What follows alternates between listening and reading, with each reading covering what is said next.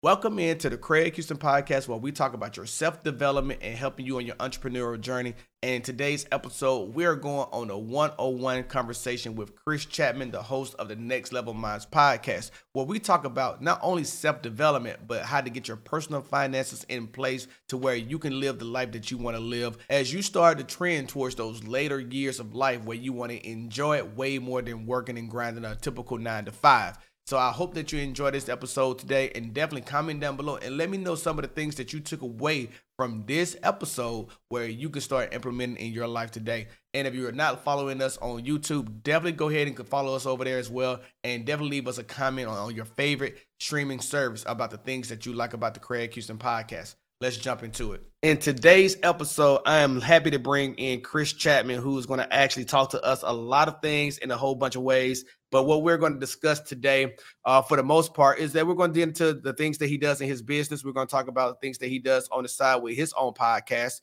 And we're going to just talk about some generic entrepreneurial things that you can always look out for and how to self-develop some of these traits, especially in personal finance and a little bit of ways here too.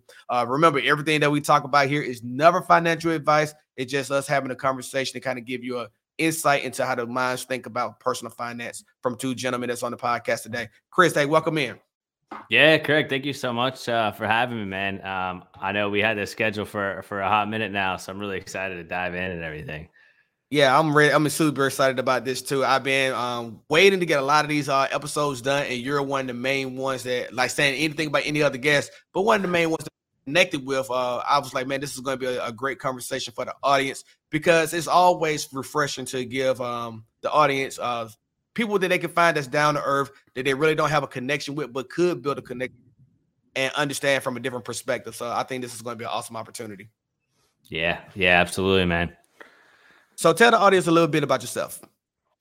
Yeah, man. So grew up, in a nice area, but very, very middle class, right? I mean, paycheck to paycheck family. Was very blessed to always have a roof over my head, food on the table, but we never went on any vacations. I paid for majority of my first car. My dad worked 3 jobs at one point to keep the family afloat. And so at an early age, I was instilled a significant work ethic because at 12 years old, I said, hey, if I want to go to the movies with a friend, or if I want to do this or that or the other, I don't really have excess capital to do that. And neither did my parents. So I started just going door to door, cutting grass for people, asking if I could do random odd jobs. And that's where I really got kind of a lot of the entrepreneurial hustle that I do now. Because, what guy or girl wants the 12-year-old to come cut your grass? So a lot of people were rejecting me. And that's where, I got the thick skin to have, an entrepreneurial background or to do well in business, because starting your business or starting your career early on, you're going to be faced with a lot of rejection. But fast forward a little bit, got into high school. Didn't really care about much besides making money, doing odd jobs, and partying with friends. And unfortunately, what happened was my junior year, I got the news that I had a 0% chance to get into any 4-year university. And college was something that I wanted to do. So I got hit with some bad news.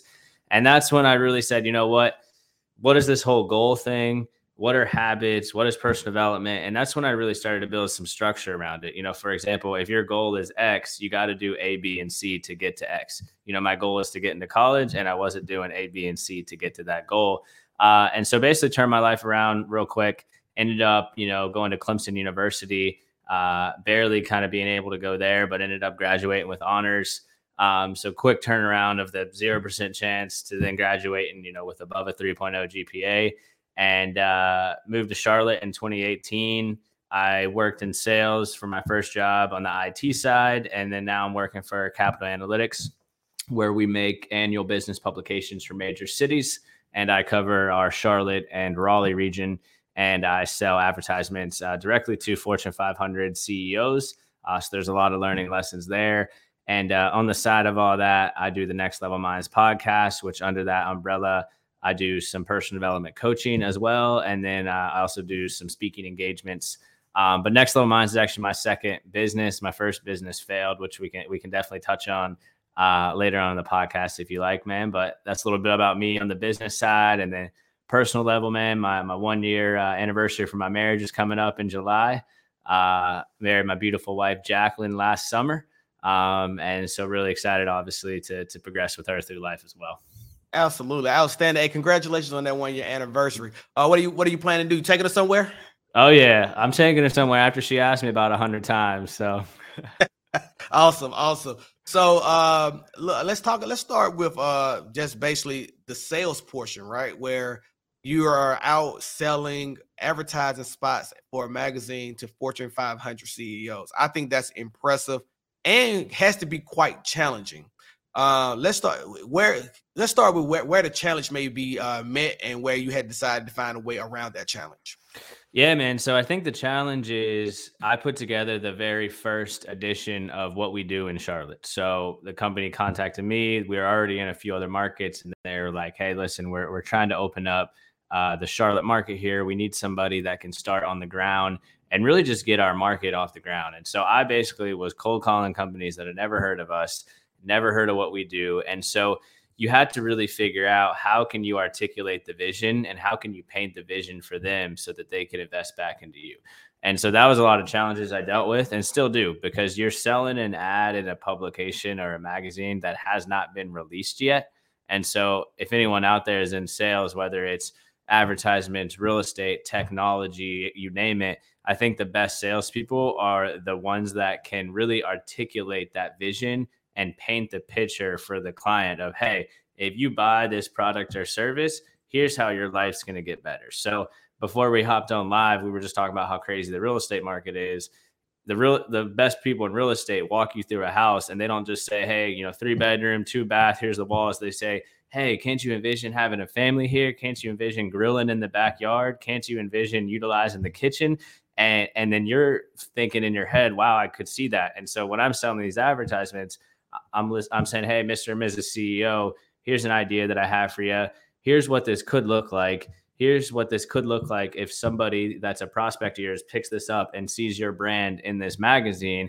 And here's how it could influence your business. So I think in sales, you got to be able to articulate the value and you got to be able to share that vision and make them believe in that as well.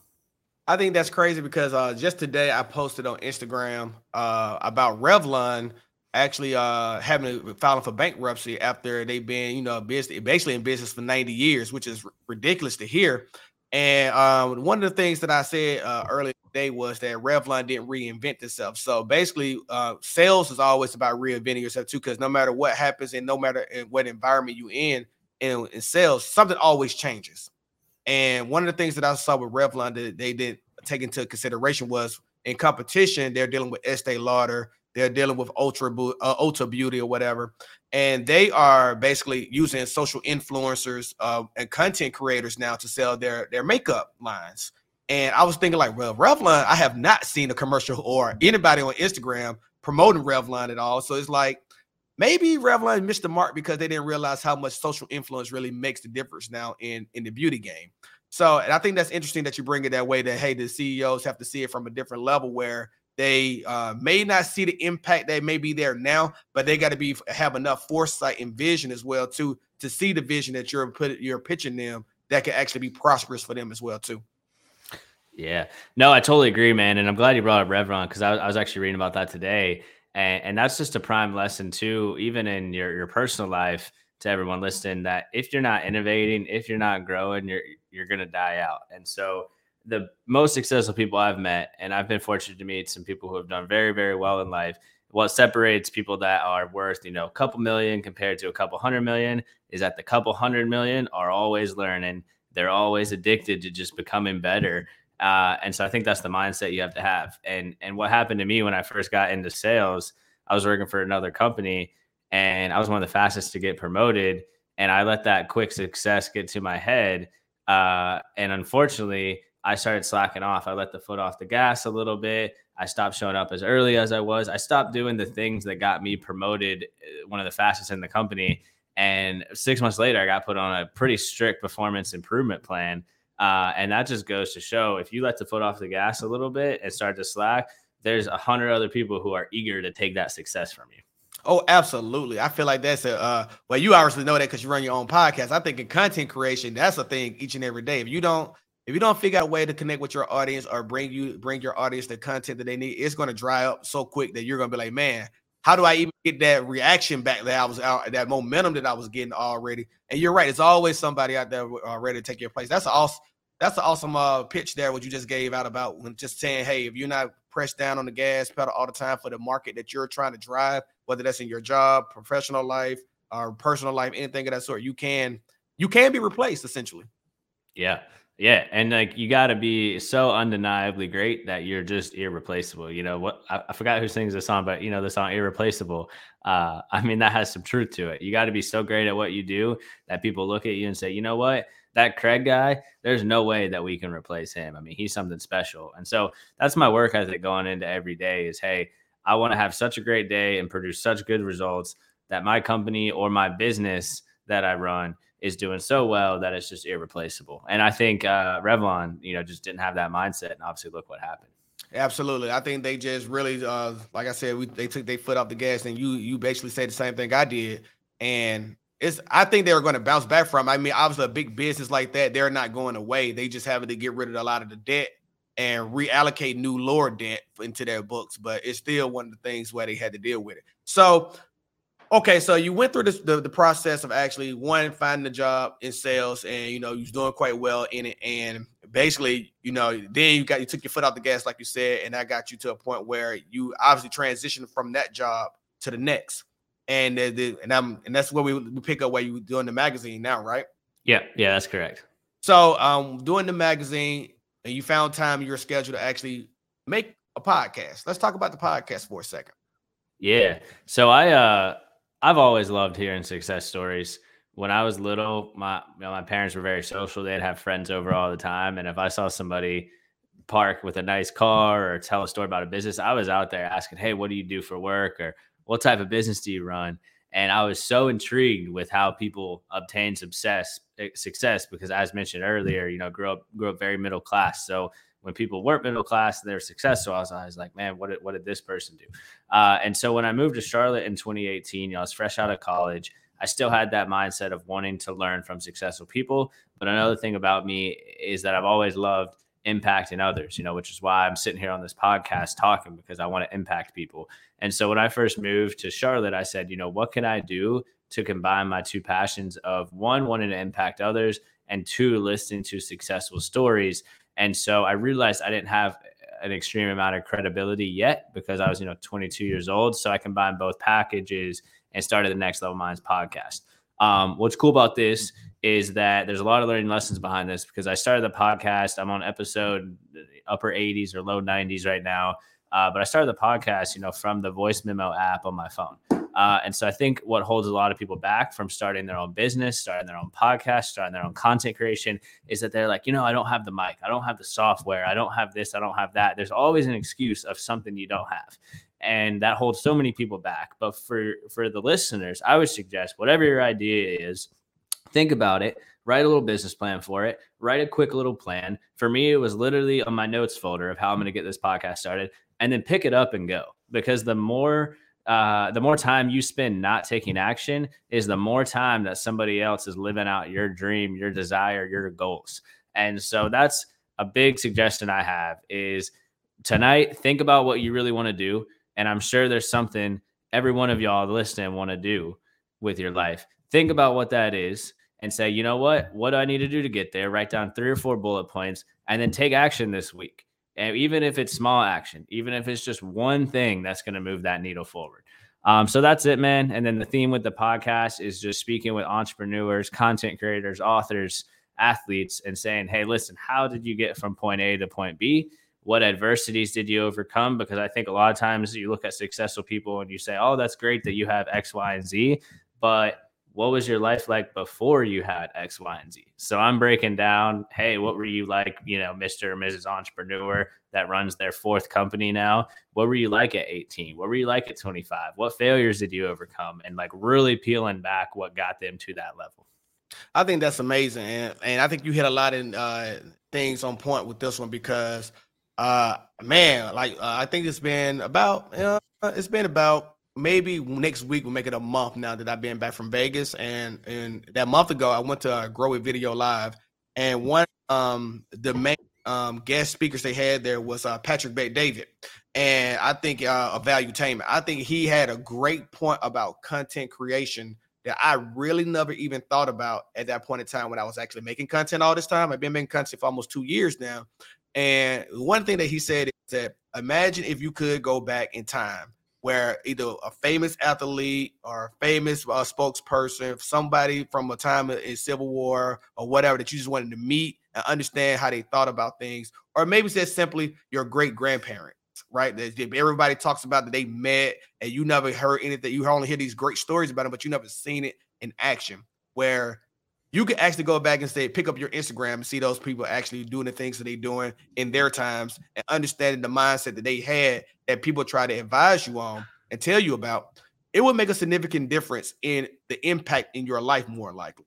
And really and truly, you're predicated now with just having a cell phone that gives you the opportunity to have the privilege of recording the moments that's more special to you or talking about the things that matter to you, where your great grandkids and your lineage later on, where you may not even be around, they can just pick up the internet and actually go and find those things. And I thought that was one of the most prevalent things thought about when I heard in content creation. It's not even about what you're doing today. It's about what you're leaving for your future that no one is even paying attention to right now. Man, that's so cool. I'm glad you mentioned that because I haven't really thought about it that way either.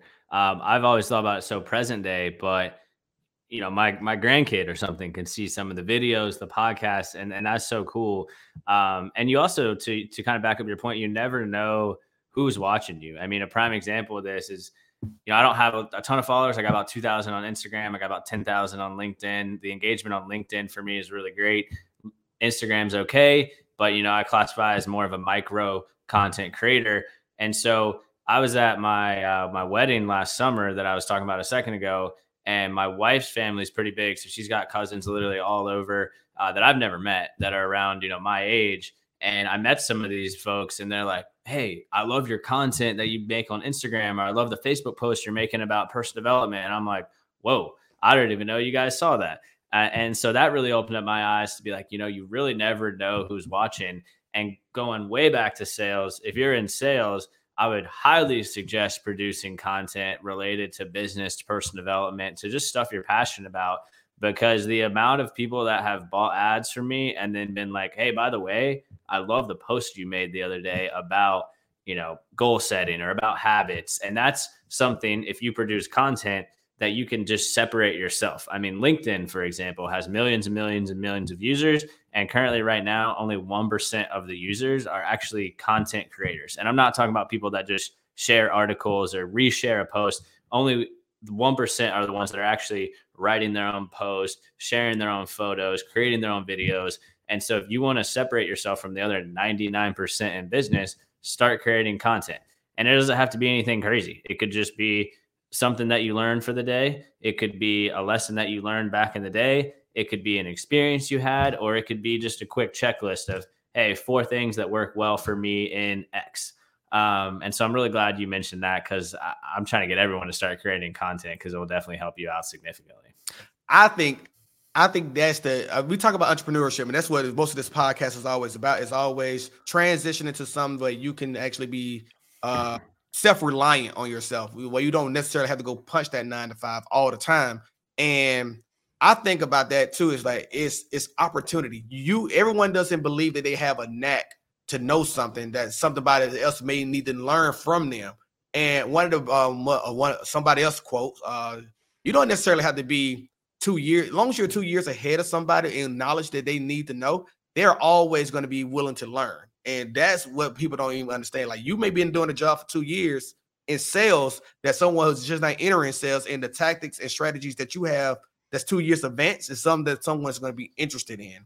And I think that's the most prevalent information that people don't really give themselves the credit for, to actually record in content that could be a service. And that's what we talk about, providing a service to someone. And I don't know, I think it's just underrated. I think content creation is very underrated. Yeah. And, I live by 2 mindsets on that. One is that you're never too young to teach. You're never too old to learn. Kind of wrapping up the advice of always learn, and then always take the time to help people out. And then especially in the role I'm in now, I mean, I was 22 meeting with CEOs that had 30 years of experience when I first started. And a lot of these folks were kind of laughing at me in a joking way of like, hey, my son is older than you, type of thing. So it was like that was actually a big barrier. But I live by, Timothy T 4:12 is, the Bible says, don't let anyone look down on you because you're young. And that's something I've always lived by. I remember going to a youth group when I was in middle school. That was the verse that we always talked about. And then I've kind of just stuck with that ever since, especially since I'm on the younger side of things with my company, as well as the people I'm interacting with on a daily basis. I think that's amazing. I think that's all awesome. So, like we know that. So we talked about this next level podcast, and that is I think that's amazing that you're having these type of interaction with people too. And we basically, like I said, we're doing the same thing. We're basically just having conversations with people who have different mindsets than us, but trying to understand where they're coming from and what approach they're taking. And I want to, that transitions me to the point where you got your personal finance game going too, where you wanted to structure your life to actually be able to support the things that you wanted to do. Let's talk about that for a minute.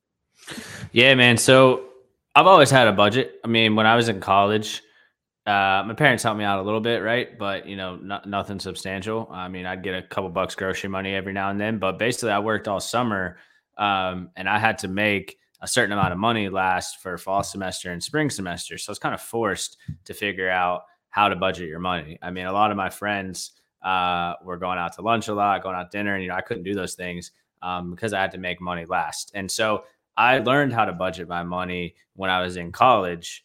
And then when I got to Charlotte, I live downtown Charlotte. There's a lot of restaurants, there's a lot of breweries, there's a lot of stuff to do. And a lot of my friends were going out, Wednesday, Thursday, Friday, Saturday night. And, I would really just pick one night a week to go out because I knew that I had to live really below my means to set up, the lifestyle that I have now. I wanted a house by the time I was 25. I got that. I wanted to pay off cars. I did that. There's a couple other things I did as well. And a lot of those friends, still some of my good friends, but a lot of them aren't able to get a house right now, or they still have debt. And it's because they didn't have that sacrifice of, hey, maybe I should just go out once a week. And so it's important to make the sacrifices. But yeah, man, I got the personal budget set up. I still live by that today. I can definitely, if anyone wants a template of it, I don't have it on my website, but you can email me if you want to put that in the show notes later. It's just Chris Chapman, sc@gmail.com.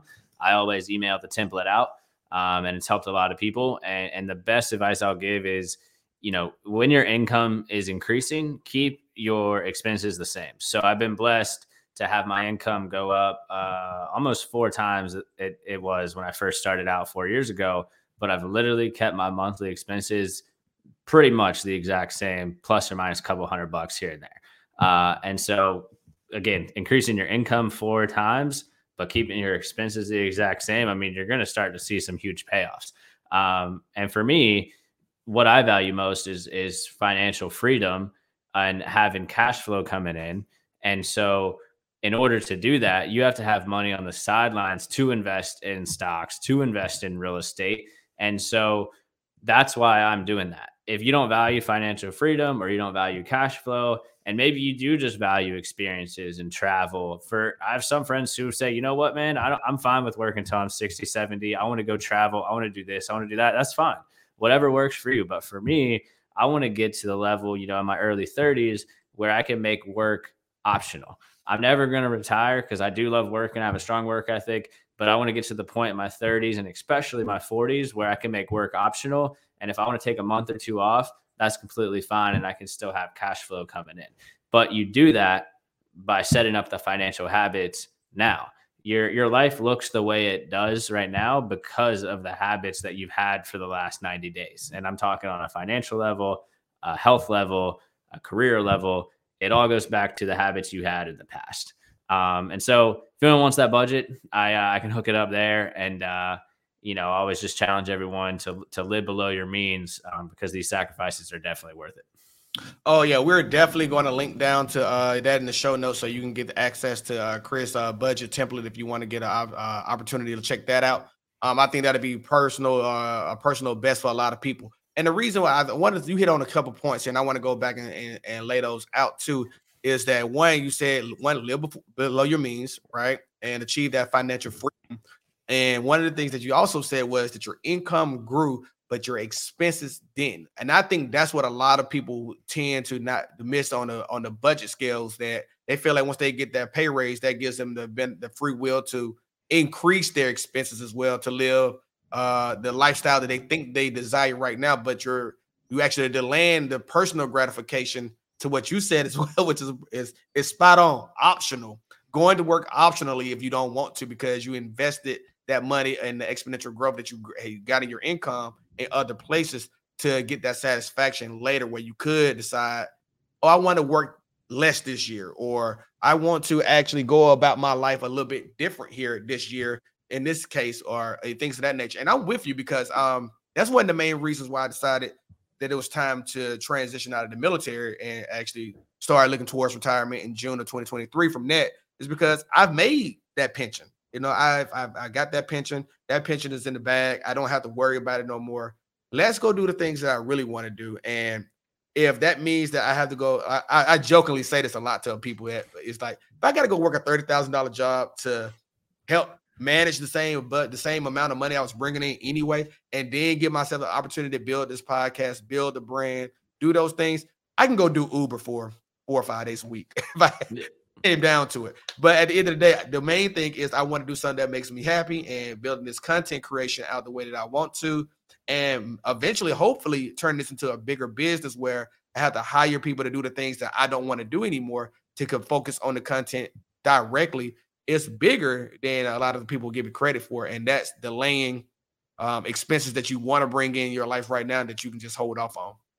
Yeah, I'm glad you're on the same wavelength there, man. And it's hard to do, but if you have people around you that are supporting you, and you look at that bigger picture, it helps a lot. And so if you're struggling to get the discipline to do that, what I would suggest is maybe print out some things that you want later in life that you know are going to take some financial sacrifices.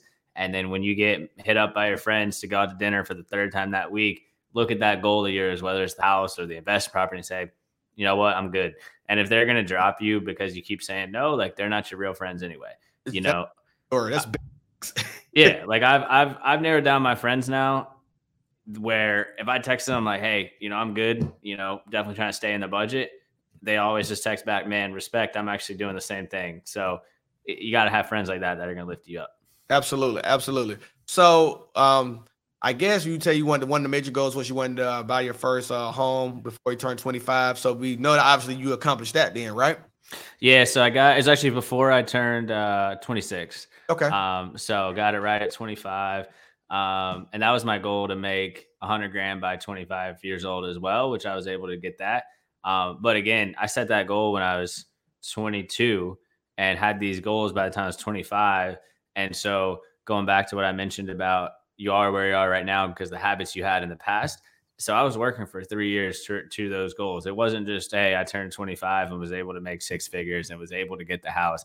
This is the aftermath of 3 years of habits, of goals, of behaviors that are aligning with that. So yeah, I was able to get that house. Fortunate that I locked in at a low interest rate, versus now, as we're sitting in June, July of 2022, they're not looking the best. But yeah, going back to the lessons there, you are where you are right now because of the habits you had in the past. Absolutely. And that's what I talk to people about too, is that, man, I honestly say that if we were still in San Diego, man, I had a property in San Diego in 2014 that we actually had to sell in 2020 at the beginning of the pandemic. Man, that house right now, we still had that house. We'll be up almost $800,000. It'll be an $800,000 house. Oh my gosh. It was kind of crazy that we had to sell it. But that's the type of market that we're in right now. And the things that I've learned over the last few years when it comes to real estate, things of that nature, that all this stuff is a lot of people, myself included, I have said that I thought prices would slash when we started seeing this interest rate go up. And right, like I was telling you before we came on, I'm in the market right now for a home, and we looked at a few. And one thing that I would always tell people I don't like doing in my life is looking for a house. Right, that's one of the things where it's almost like it's the biggest and most important purchase you can make, but also it's the most agonizing purchase that you can make too. And what I've learned lately is that people are insane right now about mortgages, and they're insane about just getting a house and getting it in the bag right now because they don't know how far the interest rates are going to grow. I'm on the fence that it's going to go to about 10 to 12%. before we actually start to see prices slash. And I think that's what the Fed is after. They're not really after just raising the interest rate up to get people to stop buying homes. They're at the point where they need mortgage applications to stop going out, and they also need home value to come back down to a reasonable price for the lower income families to actually be able to afford a home. Right now, they can't do that.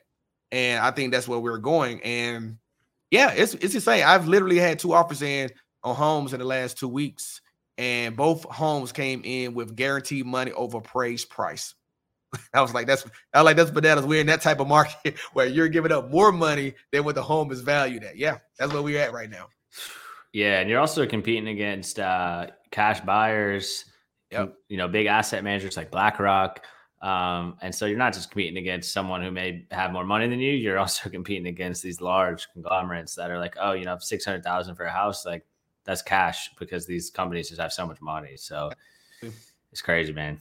It is crazy, and I don't know when it's going to subside. I think we'll be probably down in November, October timeframe where we start to see maybe mortgage applications going in for offers at 1 to 2 offers per home, and then you may even get down to like December where it shrinks to maybe even 1 application offer going in for a home. And I think that's when we'll probably see the Fed start to actually slash the interest rate prices back down, but they got to be gradual about it because even if they did go right back and say, okay, we seen enough stress in the real estate market, they got to be careful about it because if you lower the interest rate too low, go back to doing what they was doing during the pandemic is buying all these homes up again or going insane with the prices that they actually need to.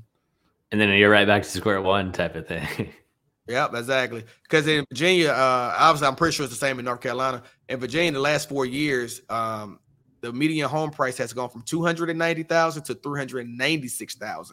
So in 4 years, this basically has seen a $25,000 growth price in median price year over year, and that has driven this market even more crazy up here.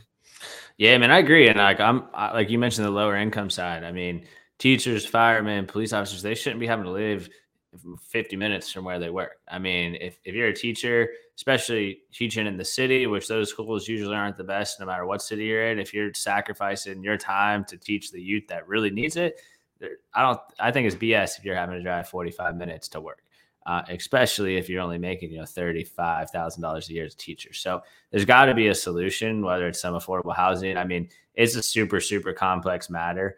But like there's got to be something to get people into houses that are, the backbone of America, if you will. Absolutely. And that's where these pensions really and then that's taken away from their pension. Because if you having to spend all that money up for it now, like when you get your pension, you may still be locked into a home where your pension may not even equate to at least paying for the home. Like that's what a lot of people look at is that at least they can get something locked in to where no matter what I do, the work that I've done over the amount of years that I have done it allows for me to know that this is going to take care of itself. And it's hard. It's hard for a lot of people right now, and we'll see how this all plays out. But I think we really are going to see inflation probably peak at about 9.5%, maybe 10, and then we'll start to see it go to a different way, and maybe that'll help real estate at that point in time. But even like another report came out today about jobs market, seeing that people who are unemployed have the opportunity to have 2 job openings for everyone unemployed person. So you have multiple opportunities to apply for a job before you can say that you don't have an opportunity to work anywhere. Yeah. Yeah, I saw that too. And I hope it goes down, man. I mean, I'm tired of paying $5 for gas over here. I'm gonna buy a horse or something. I don't know, but no options. You may have to see that. Yeah, it's weird. It's weird. It's really weird. And the real estate market is kind of crazy. But you was thinking about actually getting into a second property then, right? Yeah, man. So that's kind of the goal. Like as we were talking about a second ago with the interest rates, really just want to see what those do. But I have some buddies who have done really well in the Airbnb space. Their target is more coastal towns, so like Charleston or on the coast of Georgia, things like that. So I think I'll follow suit to that. And my goal is really to get either a 1-bedroom condo on the beach, nothing crazy, 700, 600 square feet, or get a 2-bedroom within walking distance from the beach, and go on Airbnb. And, some of these numbers that you can get from some of these properties, I mean, you can make an extra 30, 40 grand a year off of an Airbnb from just a single condo on the beach. So That's the goal. There's ways around getting this easier. So, typically if you're buying an investment property, you have to put 20 to 25% down, which obviously is a steep number. So what I'm looking into is a couple different options, and this could be some advice for people who want to do it. Again, not financial advice, just some things that I'm toying with. One, you can either go in and find a partner who has maybe the same amount of money you do to put down, but it's not quite that 20%. And you kind of split that. You go 10 and 10, but then you'd obviously split the income from the property. And then two, the second option, and you have to be careful with this because you can't do this for every property. Once you get up to 2 or 3 or 4 investment properties, it's tough. You can go in and say, you know what, this is my second home. I'm going to put down 10%, which you're allowed to do if that's your second home. And then you go on Airbnb and you have to legally live in it for 14 days. So you go on the Airbnb and then you block off 2 weeks on there, but you actually have to go down there. Like, you can't just be like, I'm there for 2 weeks. Like, you got to go visit, spend some money down there to prove like, hey, I was actually there. But then the other remaining days in the year, you can put on Airbnb. So that's kind of the option that I'm looking at right now, is using it as a second home and then putting that on Airbnb, blocking off the 2 weeks. That only works is if you're, driving distance usually from your property. So, I'm in Charlotte. If I was like, I want to buy a second home in Montana, it would kind of raise some red flags, because it's like, why are you buying some random home out there that you don't have only never been to? Versus on the beach, the beach is 2.5, 3 hours from here. That makes so much sense. Oh, he's buying a second home, which it is. It's a second home. I just happen to be putting it on Airbnb. Right.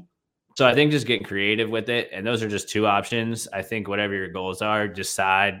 I think for those that have goals that want to do big things, you got to decide, I'm going to get to this goal, so I'm going to get that investment property.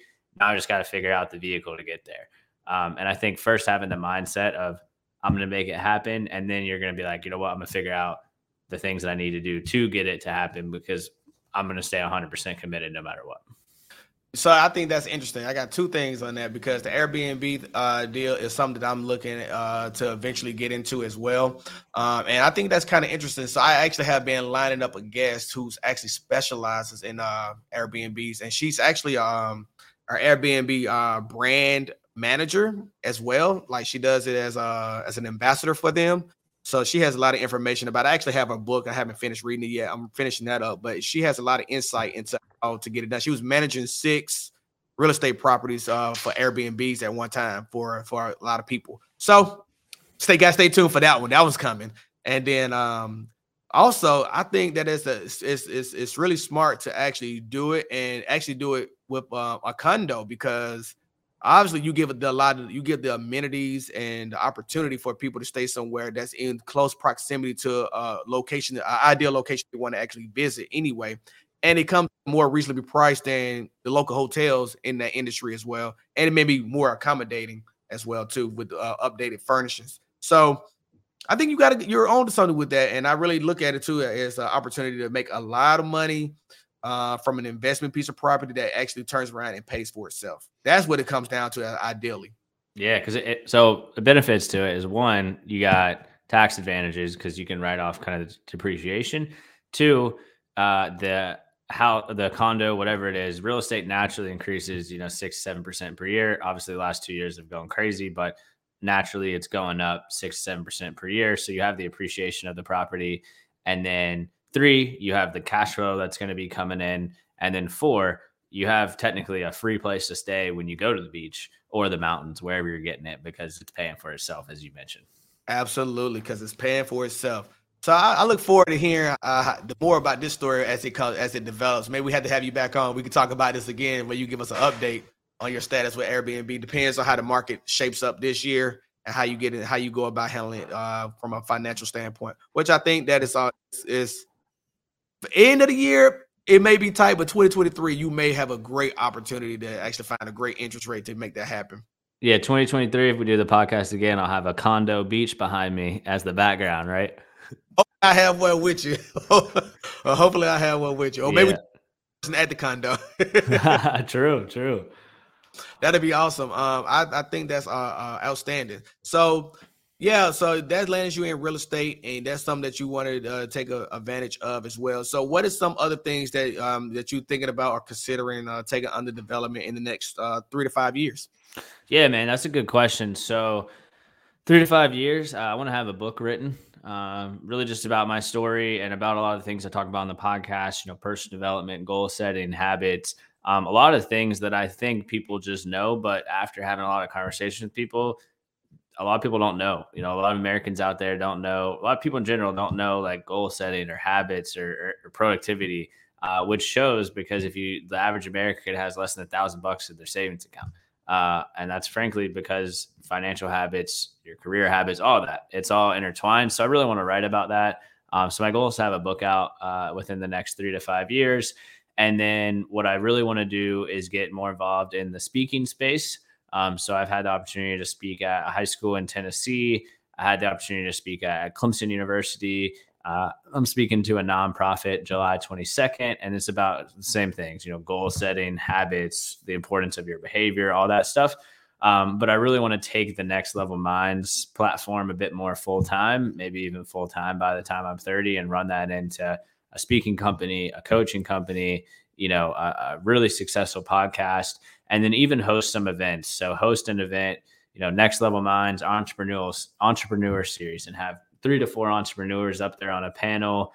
The revenue model would be people would buy tables to the event. They could sponsor the event, and kind of turn it into an event-based company as well, but solely more towards business segments. Absolutely, that makes perfect sense. I got some thoughts on it that maybe we'll take offline and we'll have a conversation about after we wrap up. But I think it's an opportunity there for you where you can actually do it. It's some things that you may want to do in advance of to make sure that you're already on that agenda to get that done when you want to. I think those are all great opportunities here. And so let's talk about levels of multiple streams of income. How do you look at actually building out your multiple streams of income? It seems like you are already working towards that and advancing towards that. But what is the mindset you have behind income?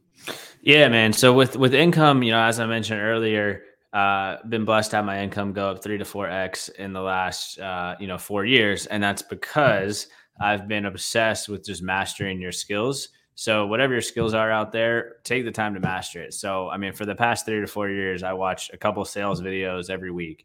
I've read a book a month. I mean, I listen to 3 to 4 podcasts a week, and that's been compounded on each other. And so because I've invested so much back into myself, my income's just naturally increased. And so first, if you're in a W-2 job, like take the time to get that right. And if you're not in a job like sales where you can kind of control your income, then put yourself in a position in your company where you're undeniable, where they almost have to give you a promotion every year. They almost have to raise your salary 10 to 15% per year. You're more in control than you think. So first, get the W-2 income right. 2, take the time, obviously, to live below the means. And for me, with the cash flow, the primary residence I have now, the goal with this is most likely we'll turn this into a long-term rental because it's in a suburb, about 20 minutes outside of Charlotte. The schools around here are fantastic. And so there's a lot of young families in here that aren't in the position to maybe buy their own home, but they want to rent in the area so their kid can go to the good school district. And so what we're thinking about right now is turning this into a long-term rental. So that could be, about $800 to $1,000 in cash flow coming in a month. And then get the Airbnb. That could be another, $1,500 to $2,000, depending on the seasons of when people are traveling. And then have that third home being the primary residence. But then the goal of having, the Airbnb and then the long-term rental covering that mortgage so that the money that we're making from Next Level Minds podcast, the book, if I'm still in a W-2 role, is just going straight to creating that financial freedom and everything. Man, so Chris, you got a lot going on, man. And you make me feel like I'm not the only one out there thinking about all of these things, which is awesome, right? Nah, man, and I'm glad you mentioned that because I was talking to one of my mentors today. It's actually my uncle on my mom's side. He's pretty much the only one in the family who did really well. He retired at 50. And we're talking about the stock market today, and he's like, I'm going to buy X amount of shares of this company the profit should be this, and then I'm going to use the profit from this to buy this, and then do this. And I'm like, it gets to a point where when you have some more money, where you're ultimately investing in things, it's not even really your money. I mean, he's using the profit from some of the stocks that he sold to invest into real estate, to invest into stocks. And so, not that you're going to lose money per se, but if it goes south, which based on historical trends, the stock market has gone up 9 to 10% for the past 90 years. But for some crazy reason, that investment does go south. At the end of the day, it's really not even your money. It's just profit you receive. So that's the kind of the goal, to get that where you're just reusing the same profit over and over and over to buy different things. Absolutely. Gathering assets and getting rid of the liabilities. Absolutely. But yeah, man, I'm glad you said that too. I mean, you would never know like how many people are really into this. Lately, with conversation I've had, even if it's with random people, I'll kind of put a feeler out of, hey, how's it going? I'm Chris. Talk for a couple minutes, and then be like, somehow just naturally slide in stocks or real estate in there. You'd be surprised the amount of people that are like, oh yeah, like I'm actually trying to get in property too, or hey, I actually have some stocks that I'm doing this too. I mean, I talked to someone the other day who just seemed like they didn't really have it together. I mean, they were just all over the place. And then after literally a 10-minute conversation, they were like, oh yeah, I have 5 long-term rentals. And I was like, oh, like, well, pardon me for judging. Second, you never know like where someone's at and everything. So yeah, that's true. That's very true. I think we are in a different swing of things, because I think maybe because of social media to a lot too, where people have seen other people starting to do these things a lot more, and it makes intrigued by and go, okay, well, let me see what I can do, and can I match that same level of intensity to get to that level? And really and truly, that's where if 3 personal, I've had 3 real estate properties at that point in time, and I'm on my 4th, that'd be awesome. Honestly, I'm going to get into real estate this summer. I'm going to try to go get my real estate license here and get that done by the summertime, so we can see how much further I can take this game of finance with just self-reliance on myself, and then going from there, helping other people at least break out into their own homes, and then build from there too. So we'll see how that goes. Maybe that'd be an updated story when we get back together again and talk about those things and see what happens from there. dude, you may be selling me the condo at this rate. Who knows? Hey, we'll see. Hopefully so. You know, you got to get, I'm trying to get multiple licenses in different states here. Depends on where I'm living at in 5 years, 6 years from now. So we'll see where that go. So Chris, tell everybody where they can find you at. Let's get all those finger smashing on the internet buttons here. Yeah, man. Chris Chap is Chris Chap is my Instagram handle. And then on LinkedIn, it's just Chris Chapman. I actually do a little bit more content on LinkedIn. And then the podcast is Next Level Minds Podcast on Apple, Spotify, Google Podcasts, all that stuff. And before we get out of here, I got one thing that Chris brings up that I think is amazing. LinkedIn is an awesome place for content creators who may be watching this or listening to this podcast. That's where you probably want to make sure you're hanging your hat at too, because that gives you an opportunity to reach out to brands that you may be actually catering to already, and you don't even know it because your audience is listening to you, and you may be getting reactions by certain brands and things of that nature because you're talking about them. And LinkedIn gives you the opportunity to deal with social media marketers at those brands to actually branch out and get them your content that they can even view and review and say, oh, you know what? Maybe we need to give this person a brand deal for a certain amount of TikToks, Instagrams, YouTube videos, all types of sorts.